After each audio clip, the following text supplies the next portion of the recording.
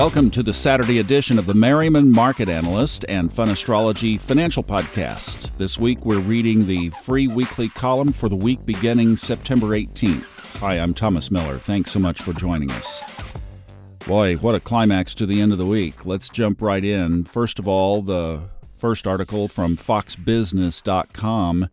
The United Auto Workers officially went on strike against the Big Three Detroit automakers early Friday, potentially imperiling an already fragile U.S. economy.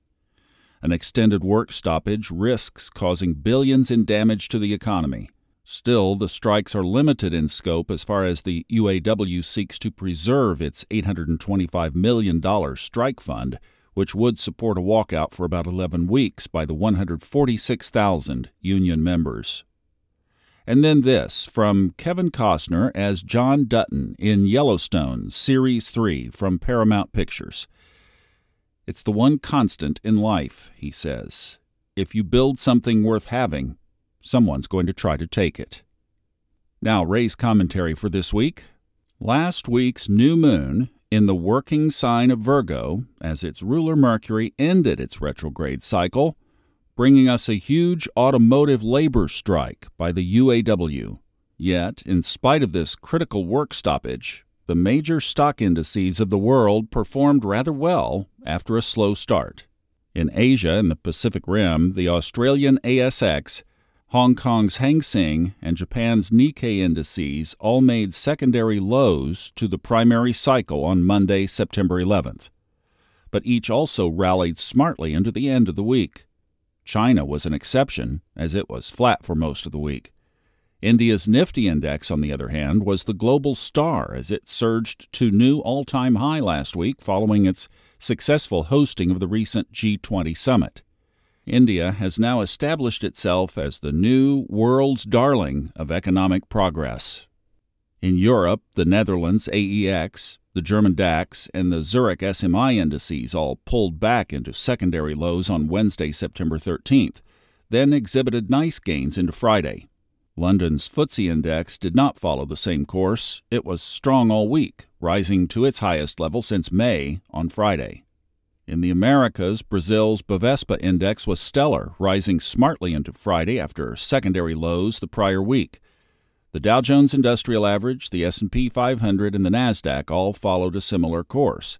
That is, they made secondary lows the prior week, September 6th through 8th, then rallied into Thursday, Friday, but to new cycle highs. Each then fell into Friday. Although world equity markets were mostly positive last week, they were not very exciting except in the case of India and Brazil. That could change this week. We'll talk about that in the next section.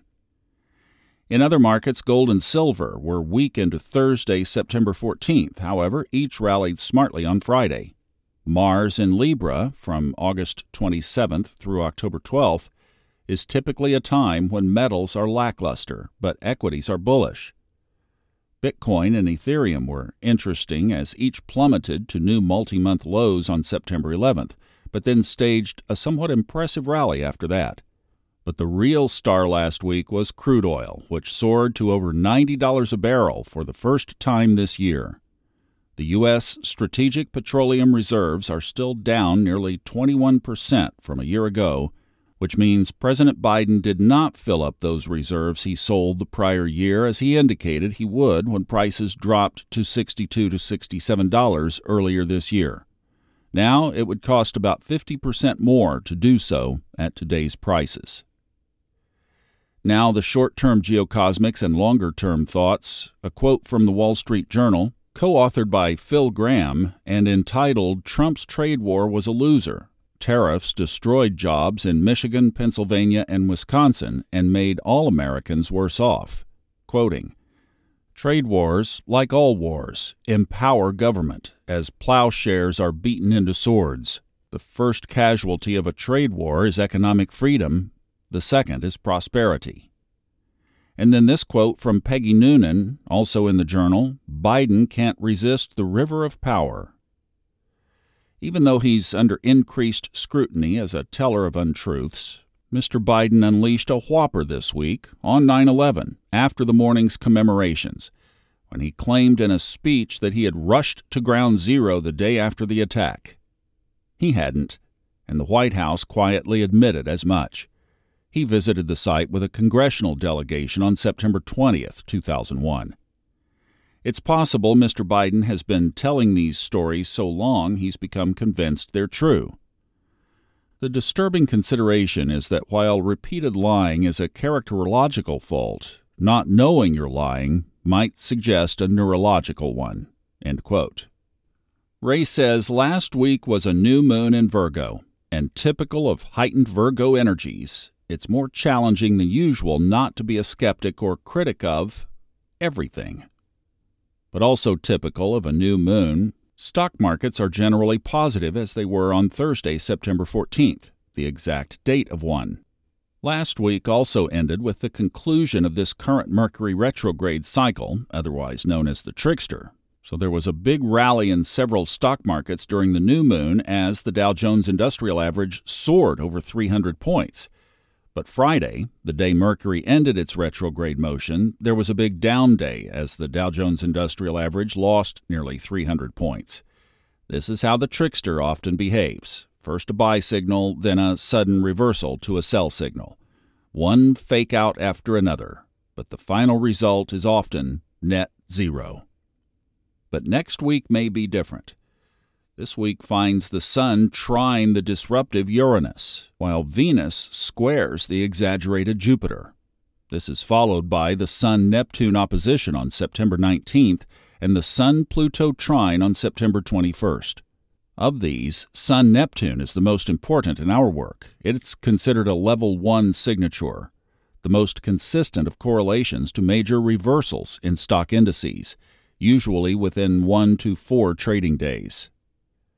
Neptune is also the co-ruler of crude oil, along with Jupiter, and since both are highlighted this week, we need to be alert to a possible pullback in crude oil prices, which just surged to their highest levels of this year.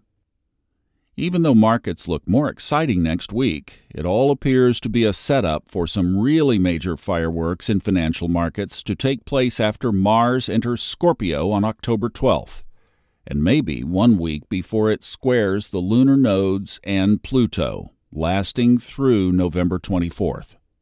Summer will end next week, September 23rd, and it will be a time to get back to work, unless you work for a major automobile company, and start looking closely at developing trade plans for October and November. This is when we see the most exceptional trading opportunities arising for the remainder of this year. With Mars in Scorpio looming, it's also the time when we anticipate the ongoing political dramas will yield some explosive revelations. This is not the time to be caught in a lie. If you are, it may be the end of that relationship and the privileges it affords you. There is no mercy for dishonesty when Mars is in Scorpio. And that's this week's newsletter. The only thing I would tag on there is a mention of the 2 eclipses ahead of us. The first one, the annular solar eclipse that will be in Libra. That's October 14th. And then the partial lunar eclipse, October 28th, that in Taurus. Both air signs, both ruled by Venus, both attributing to money, and both having a potential lasting tail of up to around 6 months. Boy, this fall, whatever happens, is shaping up to be one for the books, is it not? Thanks, Ray, for the article this week. We'll see you guys tomorrow night on Level Up, and then back here on Monday. I did an interview with Steve Forrest, too, by the way, yesterday on Friday, just as Mercury was turning direct, so it's a good one, and that will air next Sunday on the Fun Astrology podcast. Hope you guys have a great week. We'll see you back around here in the next couple of days.